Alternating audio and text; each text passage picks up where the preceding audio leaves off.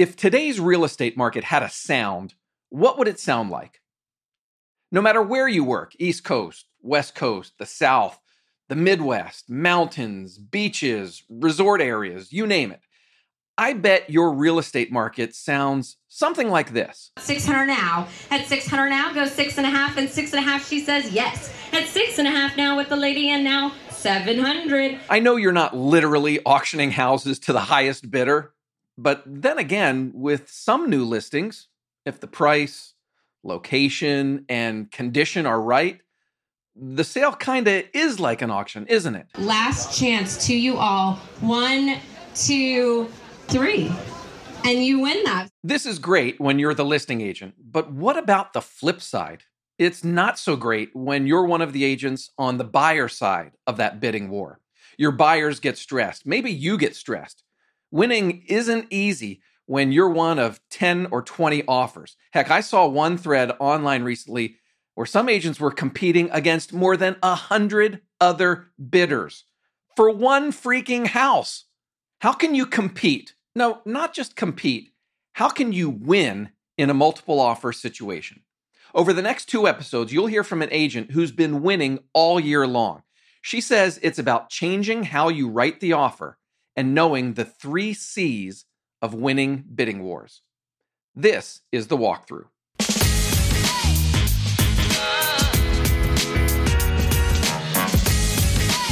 Hey everyone, I'm Matt McGee, editor of HomeLight's Agent Resource Center. Welcome to The Walkthrough. On this show, you'll learn what's working right now from the best real estate agents and industry experts in the country.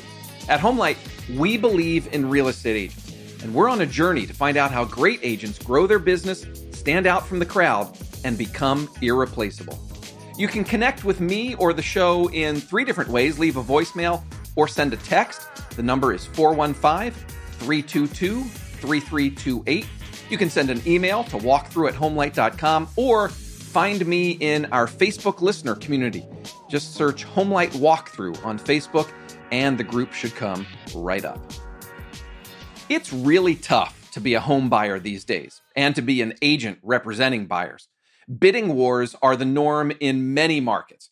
We just released our Q3 Top Agent Insights survey, and in that, 77% of agents said their listings are getting multiple offers.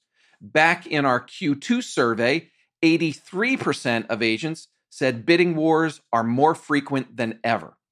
If you're going up against 10 or 15 other offers, that gives you a less than 10% chance that you'll win.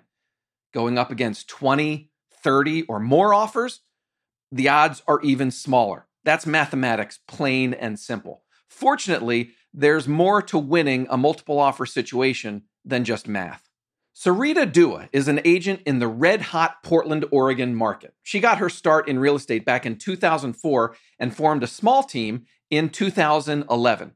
Today, about 2/3 of her business is with buyers, and she has had great success this year helping them win in multiple offer situations. At one point over the summer, she had 7 bidding wars in one weekend with her buyers, and she won all 7 of them. Over our next 2 episodes, you're going to hear Sarita talk about the 3 C's of winning bidding wars: confidence, communication, and creativity. The 5 parts of an offer and which part is most important to help you win bidding wars. You're also going to learn some really specific tips for how to poke around and get information from the listing agent that can help your buyer win. Stay tuned to the very end of today's show. I have some news about a bonus episode of The Walkthrough that's coming out in just a couple days. But today and next Monday, we are all about helping you win more bidding wars for your buyers. So let's dive into that. When I spoke with Sarita recently, we began by talking about what's happening in the Portland market right now. I mean, we're seeing multiple offers on many things. You can't say it's on everything because obviously it depends on price and location. But it's just a really hot market. Supply is really low. Demand is very high. And it creates a bit of a frenzy on every listing that's out there. Have you ever seen anything like in your market, has there ever been a time like what you're experiencing now? I remember right before our great recession of like 08, 09, like 05 to 07, I had just started. I got my license in 03, started in 04. I'm so grateful for that first year under my belt because in 05, 06, we were kind of writing offers on the hoods of our car. And this was kind of pre-DocuSign for everything. It was still a bit manual. And I remember people seeing houses and they had to we were making housing decisions much faster than you would to like order a sandwich at a restaurant, right? Like it was tight. But for some reason, even then compared to now, this feels like the tightest it's been in a long time. And you've had great success this year in terms of winning multiple offer situations with your clients. So why don't we dive into how you're making that happen? Because, as we said, this is something that agents all across the country are going through. For a lot of agents, maybe they weren't around in 2005, 2006 when it was happening then too. And they might be getting frustrated, maybe struggling with writing what they think are great offers that aren't getting accepted. So let's start to unpack. How do you win? First of all, it begins with mindset, setting expectations with the buyer, but also making sure your own mindset as an agent is in the right place. I think the first thing I think we need to acknowledge is like making sure our clients know that this is what it's going to be like. And so, Matt, if you were my buyer, I'd like have the conversation of like, look, you're a first time home buyer. Our average price is around $470 and you're looking for $400 to $425. I want to let you know we're likely going to be facing multiple offer situations. I assure you it's going to work out the way it's supposed to. We may not win all the time, but I am going to do everything I can to equip you to win. And if we're either going to win or we're going to learn or it wasn't meant to be. And so I kind of set the tone that it's kind of brutal. And honestly, part of the message there, Matt, is if this isn't for the weak of stomach or weak of heart, like if you don't have what it takes to kind of play this game, kind of step aside and let someone else who does need to buy a house, if you're casually looking, these buyers that kind of cross their arms and say, I don't really need to do this. Well, then don't, because there's other people that are literally homeless. They've already sold their house. Now they have to buy and they are willing to play this game. So if you don't like the rules of the game, don't play. But these are the rules right now with the low rates and we are in the last 3 months in our market, we went from 1.5 months of inventory to 1.2 and August was 1.3. It's so low, like it's uber low, right? So just to expect that you can take your time and or get an X percentage off of asking the first day or the first few hours on the market, it's just not the game we're playing. So the first thing I think really is setting expectations that this is kind of what it is. And then the other way I feel like I've been winning is like you have to actually love this and be confident about what's happening. It's easy as an agent who hasn't been, like if you're a newer agent and you've never been in a market like this, and or like I said, this is the first time I remember since even 05, and I think it's even more brutal right now. You have to have a little bit of this adrenaline rush where you enjoy it. And even if you don't love it, because it is a bit stressful, you have to feel like you're equipped to do well and that you can do a good job for your buyer. Because if you're intimidated at all, it shows. It's kind of like dogs smell fear, right? I think agents do too, and clients do too. And you've got to like actually enjoy it, be up for the challenge, and have the right kind of mental mindset to take this on, because it isn't for everybody. There's some people that are just like, I really, can't handle this. They get really emotional. They hate losing. They're almost taking it on. Like they forget that they're not the buyer, they're the agent. They now, sometimes they even want a certain house more than the client wants, which is kind of a challenge, right? You want to make sure you're in lockstep with your buyer and you're really up for kind of the rules of the game here. And so I'm not trying to paint this doom and gloom, because I do think there's a lot of great things about this market. I actually think for me as an agent, especially an agent that's not a newer agent, it's actually waking me up again and really enjoying the process and allowing me to really get better at some of the nuances that it takes to be a great agent and not rely on just sort of phoning it in, if you will. Like it's kind of awakening, and it's been really fun. Let's recap what Sarita has said so far. When it comes to winning in multiple offer situations, it starts with mindset. And that's both your mindset and your buyer's mindset. For your buyers, it's all about setting expectations. You have to get them in the mindset of knowing what the market is like. I loved how Sarita ended that script. I remember when she was talking to me as if I was her buyer, she said, "We're either going to win or we're going to learn." You got to warn your buyer that things may not go their way. But it's also about your mindset. Remember, you're not the buyer, you're the agent. So be confident. If bidding wars intimidate you or stress you out, your buyers and the other agents will probably sense that. Heck, Sarita even said she's enjoying the bidding wars because it's reviving her and reminding her to focus on the nuances that make an agent great. So, mindset is step one to winning multiple offer situations. Ready for step two? It's all about the offer. And Sarita says you have to change the way you write your offers.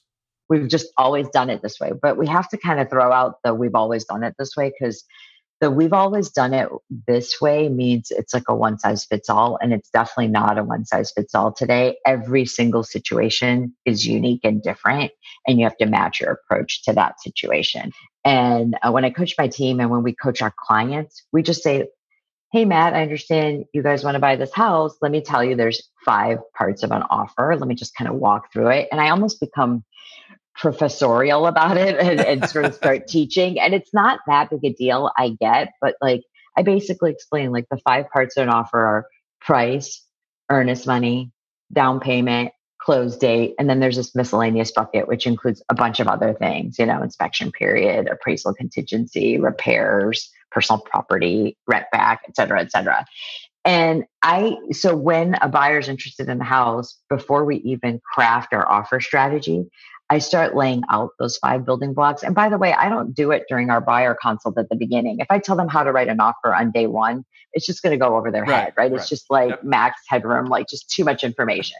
We get to that point when we now have an offer. We now have a house in our crosshairs. Now we got to talk about the offer. Now it's relevant. They're going to listen and start thinking about these steps. So I will talk about, these are the basics of an offer. I want you to start thinking about them. And then the thing that I need to do when they're interested is, and where I think I really shine for our clients, and we all should as agents, is really do that MacGyver sort of back end research on like what's actually going on with the house. How long has it really been on? They said they remodeled for $100K, but interestingly, I found the old pictures and it looks exactly the same. Like, what did they do? Like, we don't go into that level of detail on like house research or property research until I know that the client likes it. Then we start doing a little bit of digging. I'll sometimes call the previous agent, or I'm just really good at just Googling and researching, but I'm not going to do that until I know that there's interest. And then another key part of this is making sure that you have communication with that listing agent to understand what it would take to make this a win for our seller. And feel free to ask me questions. We can really unpack that a bit, but that's a little bit about my approach. I think in a normal market, tell me if I'm wrong, but my impression is that in a normal market, of those elements of the offer, price and maybe close date might be the most important pieces. Is that the case now in a market like this, or is it all that miscellaneous stuff? The miscellaneous stuff really got promoted, Matt. It's like, because price is price. Everybody, and I think that's a mistake we all make. Everyone just assumes it's a price discussion.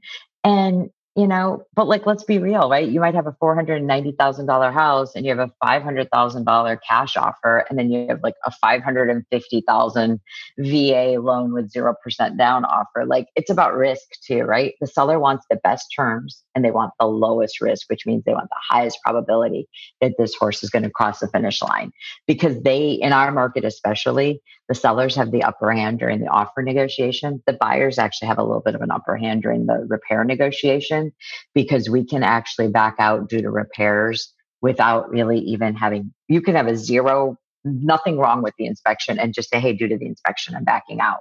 I know there are other states where the seller has the right to remedy. And if the seller is willing to address what your issue is that came up, you can't back out. But in our state, like if it just, you found something else, you just say, "Well, due to the inspection, I'm backing out." Well, the last thing a seller wants in a multiple offer situation where they got 10 offers and it went crazy is to have it go back on the market. Sure, they may have a backup offer, but those backup offer people are all like setting it, forgetting it, and continuing to look. And, you can say as a listing agent, the buyer was really insane. There's nothing wrong with the house. And how many people are going to believe the biased listing agent who has a house to sell, right? There's still going to be this, well, if the house was so great, why did someone walk away from it? Hi, everyone. If you're enjoying the walkthrough, we'd appreciate it if you tell the real estate agents in your network about us. Even more, please rate and review us on Apple Podcasts, Spotify, or wherever you listen. Your feedback helps us get better, and in some cases can also help new listeners find and hear us. And when we get around to having you on the show, the more listeners, the better, right?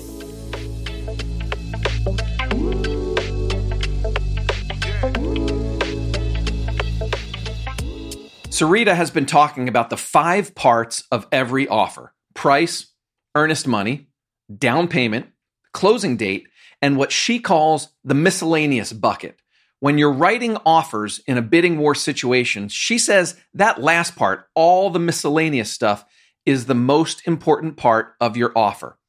Sarita said the seller wants the best terms and the lowest risk. They're going to choose the offer that has the best chance to close. So as we get back to the conversation, I asked Sarita how she talks to her buyers about one of the biggest things in that miscellaneous bucket: asking for repairs after the inspection. Yeah, I explained to them that at the end of the day, when there's 10 offers, whether they have an official backup offer or not, we know that 9 other people love this house enough to put pen to paper. And in our market, it's pre-printed that the home is really as is. So any kind of repair request is sort of a pretty please. Like we can't make a seller do it. Either they'll do it, but if they don't do what you want, your only option is to terminate. You really can't make them do it. And so one of the things that the buyers are really valuing from an agent today is an agent who gives them all their options. And what I mean by that is, this has happened to me before, where an agent has come to me the second time. They've actually worked with another agent and they've lost a few houses, and they don't want to blame it on themselves. And they don't know why they didn't get it. So they don't know if maybe it was their agent. They wanted to try something different. Maybe they came to me because of a client that has been successful with me referred them to me, right? So they come to me, and my main thing is, like, I can't tell them what to do, but I can tell them, hey, these are all of your options. And this is back to your question earlier, Matt, about the miscellaneous bucket being even more important, right? Price is price, close date's close date, but earnest money in our market, increasing that, we're never going to let a seller lose earnest money. We're going to watch all those dates like a hawk.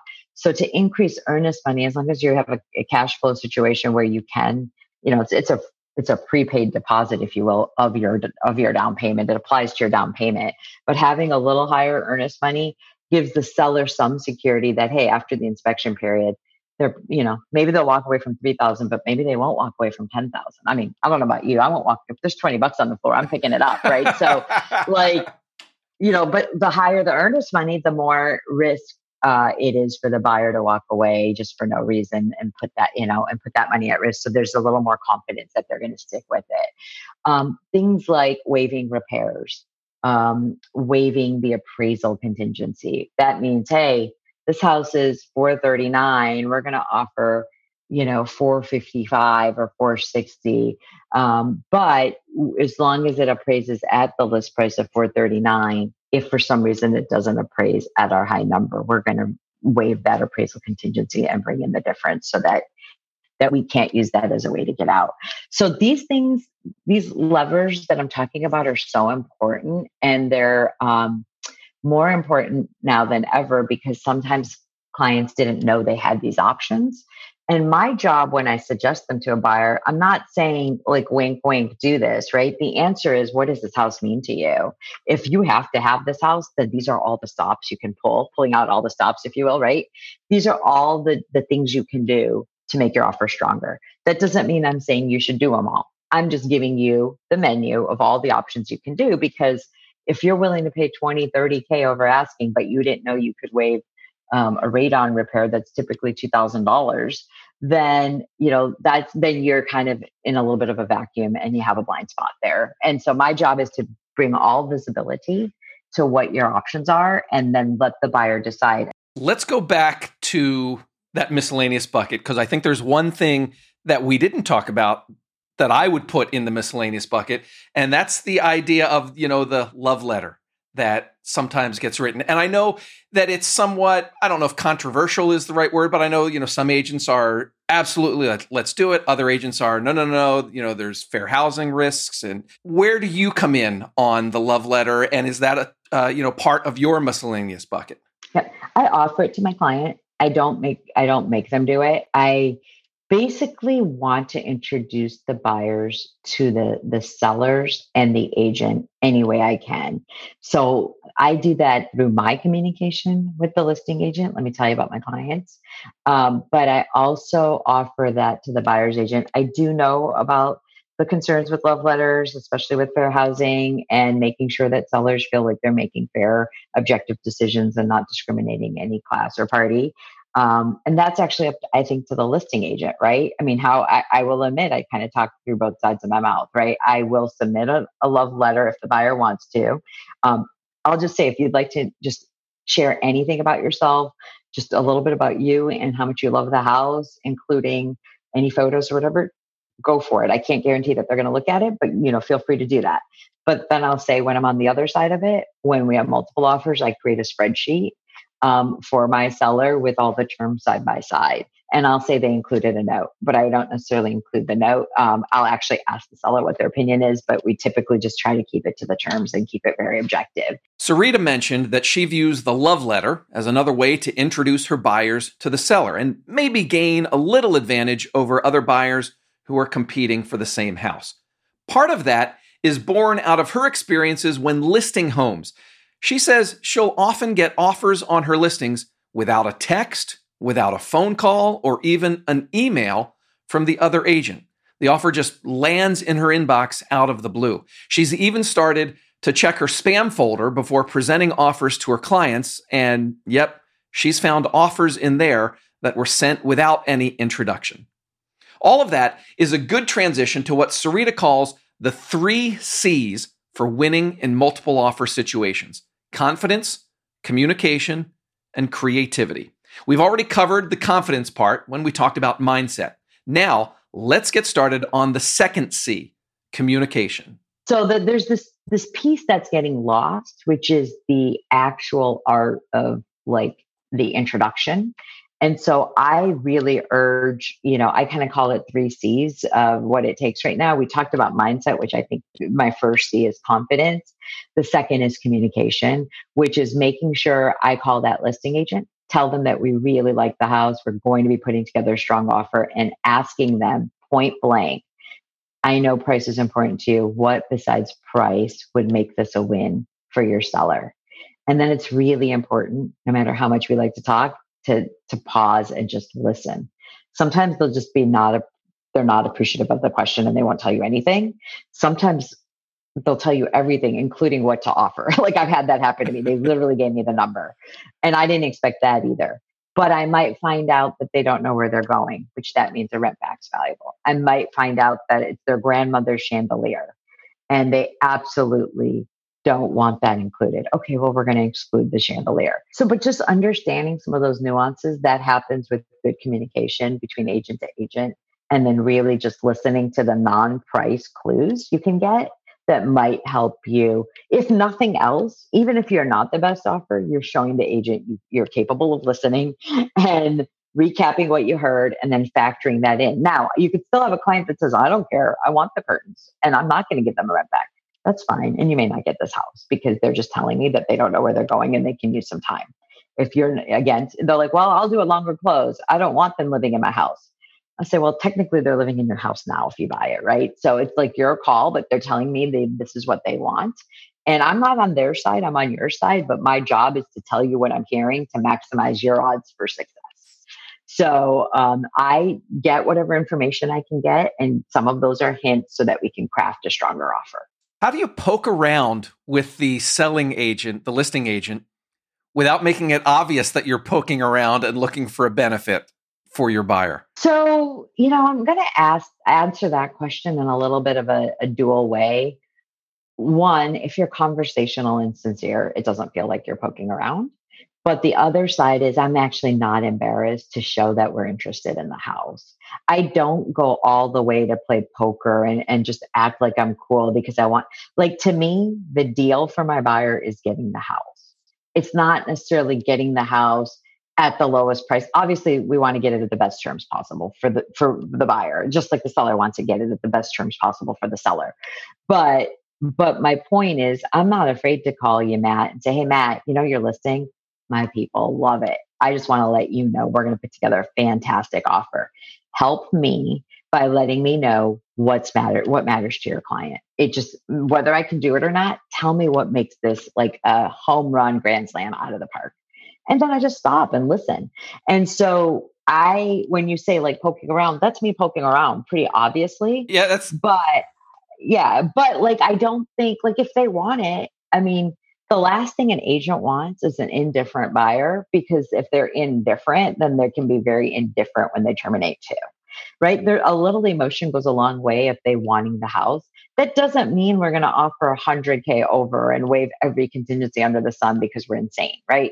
We're still going to do what works for us too. But I will just be transparent and say, look, we're digging it. We're going to put together a strong offer. Let me know what would make it a win. And then, but I do it in a way that's conversational, Matt. I'll just ask a few questions. Do they know where they're going? Are they taking their fridge? Is there anything they don't want to deal with that they want us to deal with to make it easier? Oh, they have a hot tub they don't use that's broken. Do they want to just leave it? We can handle that. I've got a person, even my buyer doesn't have to deal with it. I've got a handyman that can haul it away. So like, just having that conversation, here's what happens, Matt. Even if I don't get every hint under the sun, I'm building rapport with that agent.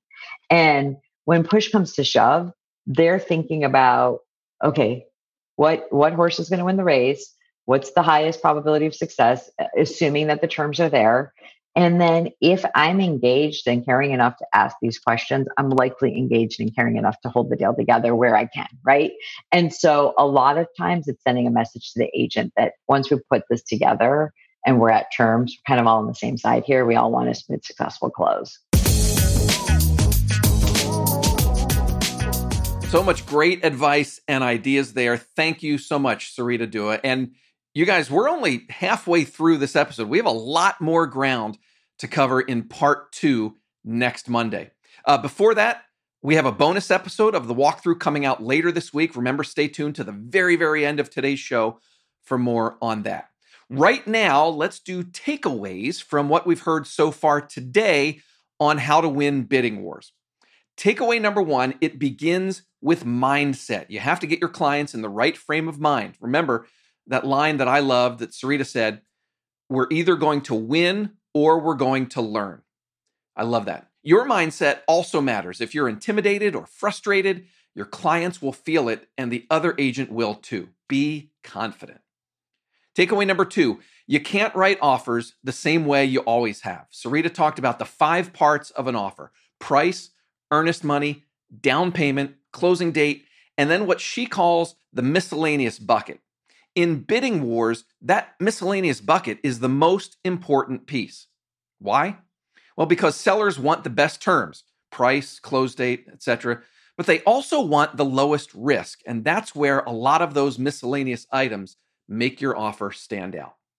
Takeaway number 3, Sarita introduced the 3 C's of winning bidding wars: confidence, communication, and creativity. Today, we covered about half of that. Confidence, we covered, which is your mindset, and then we got started on communication.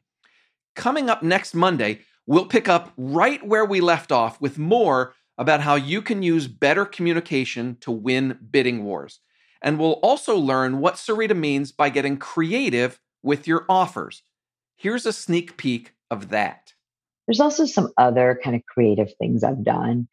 One is I've basically disrespected an offer deadline at times and said, you know what? I know the offer deadline's Monday. Let's put together an amazing offer. Let's be creative and have it be strong in every way. And let's make sure we give them 24 hours to respond. Interesting, isn't that? I have a feeling that'll get you thinking between now and Monday, maybe even ruffle some feathers. And by the way, I do ask Sarita next week if that kind of offer ever ruffles the listing agent's feathers. So don't miss part 2.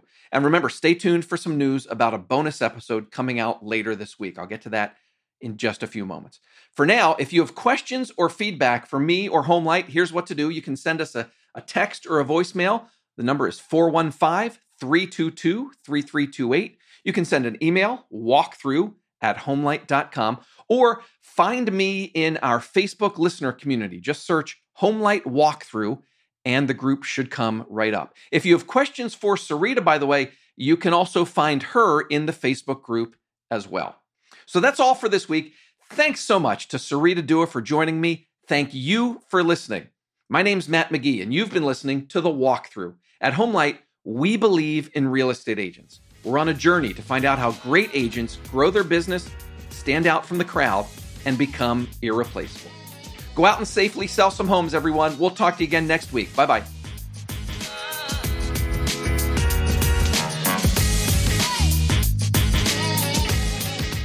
Hi again, everyone. Thanks for staying with me. I want to tell you about a special episode of The Walkthrough that's coming out this Thursday, October 8th.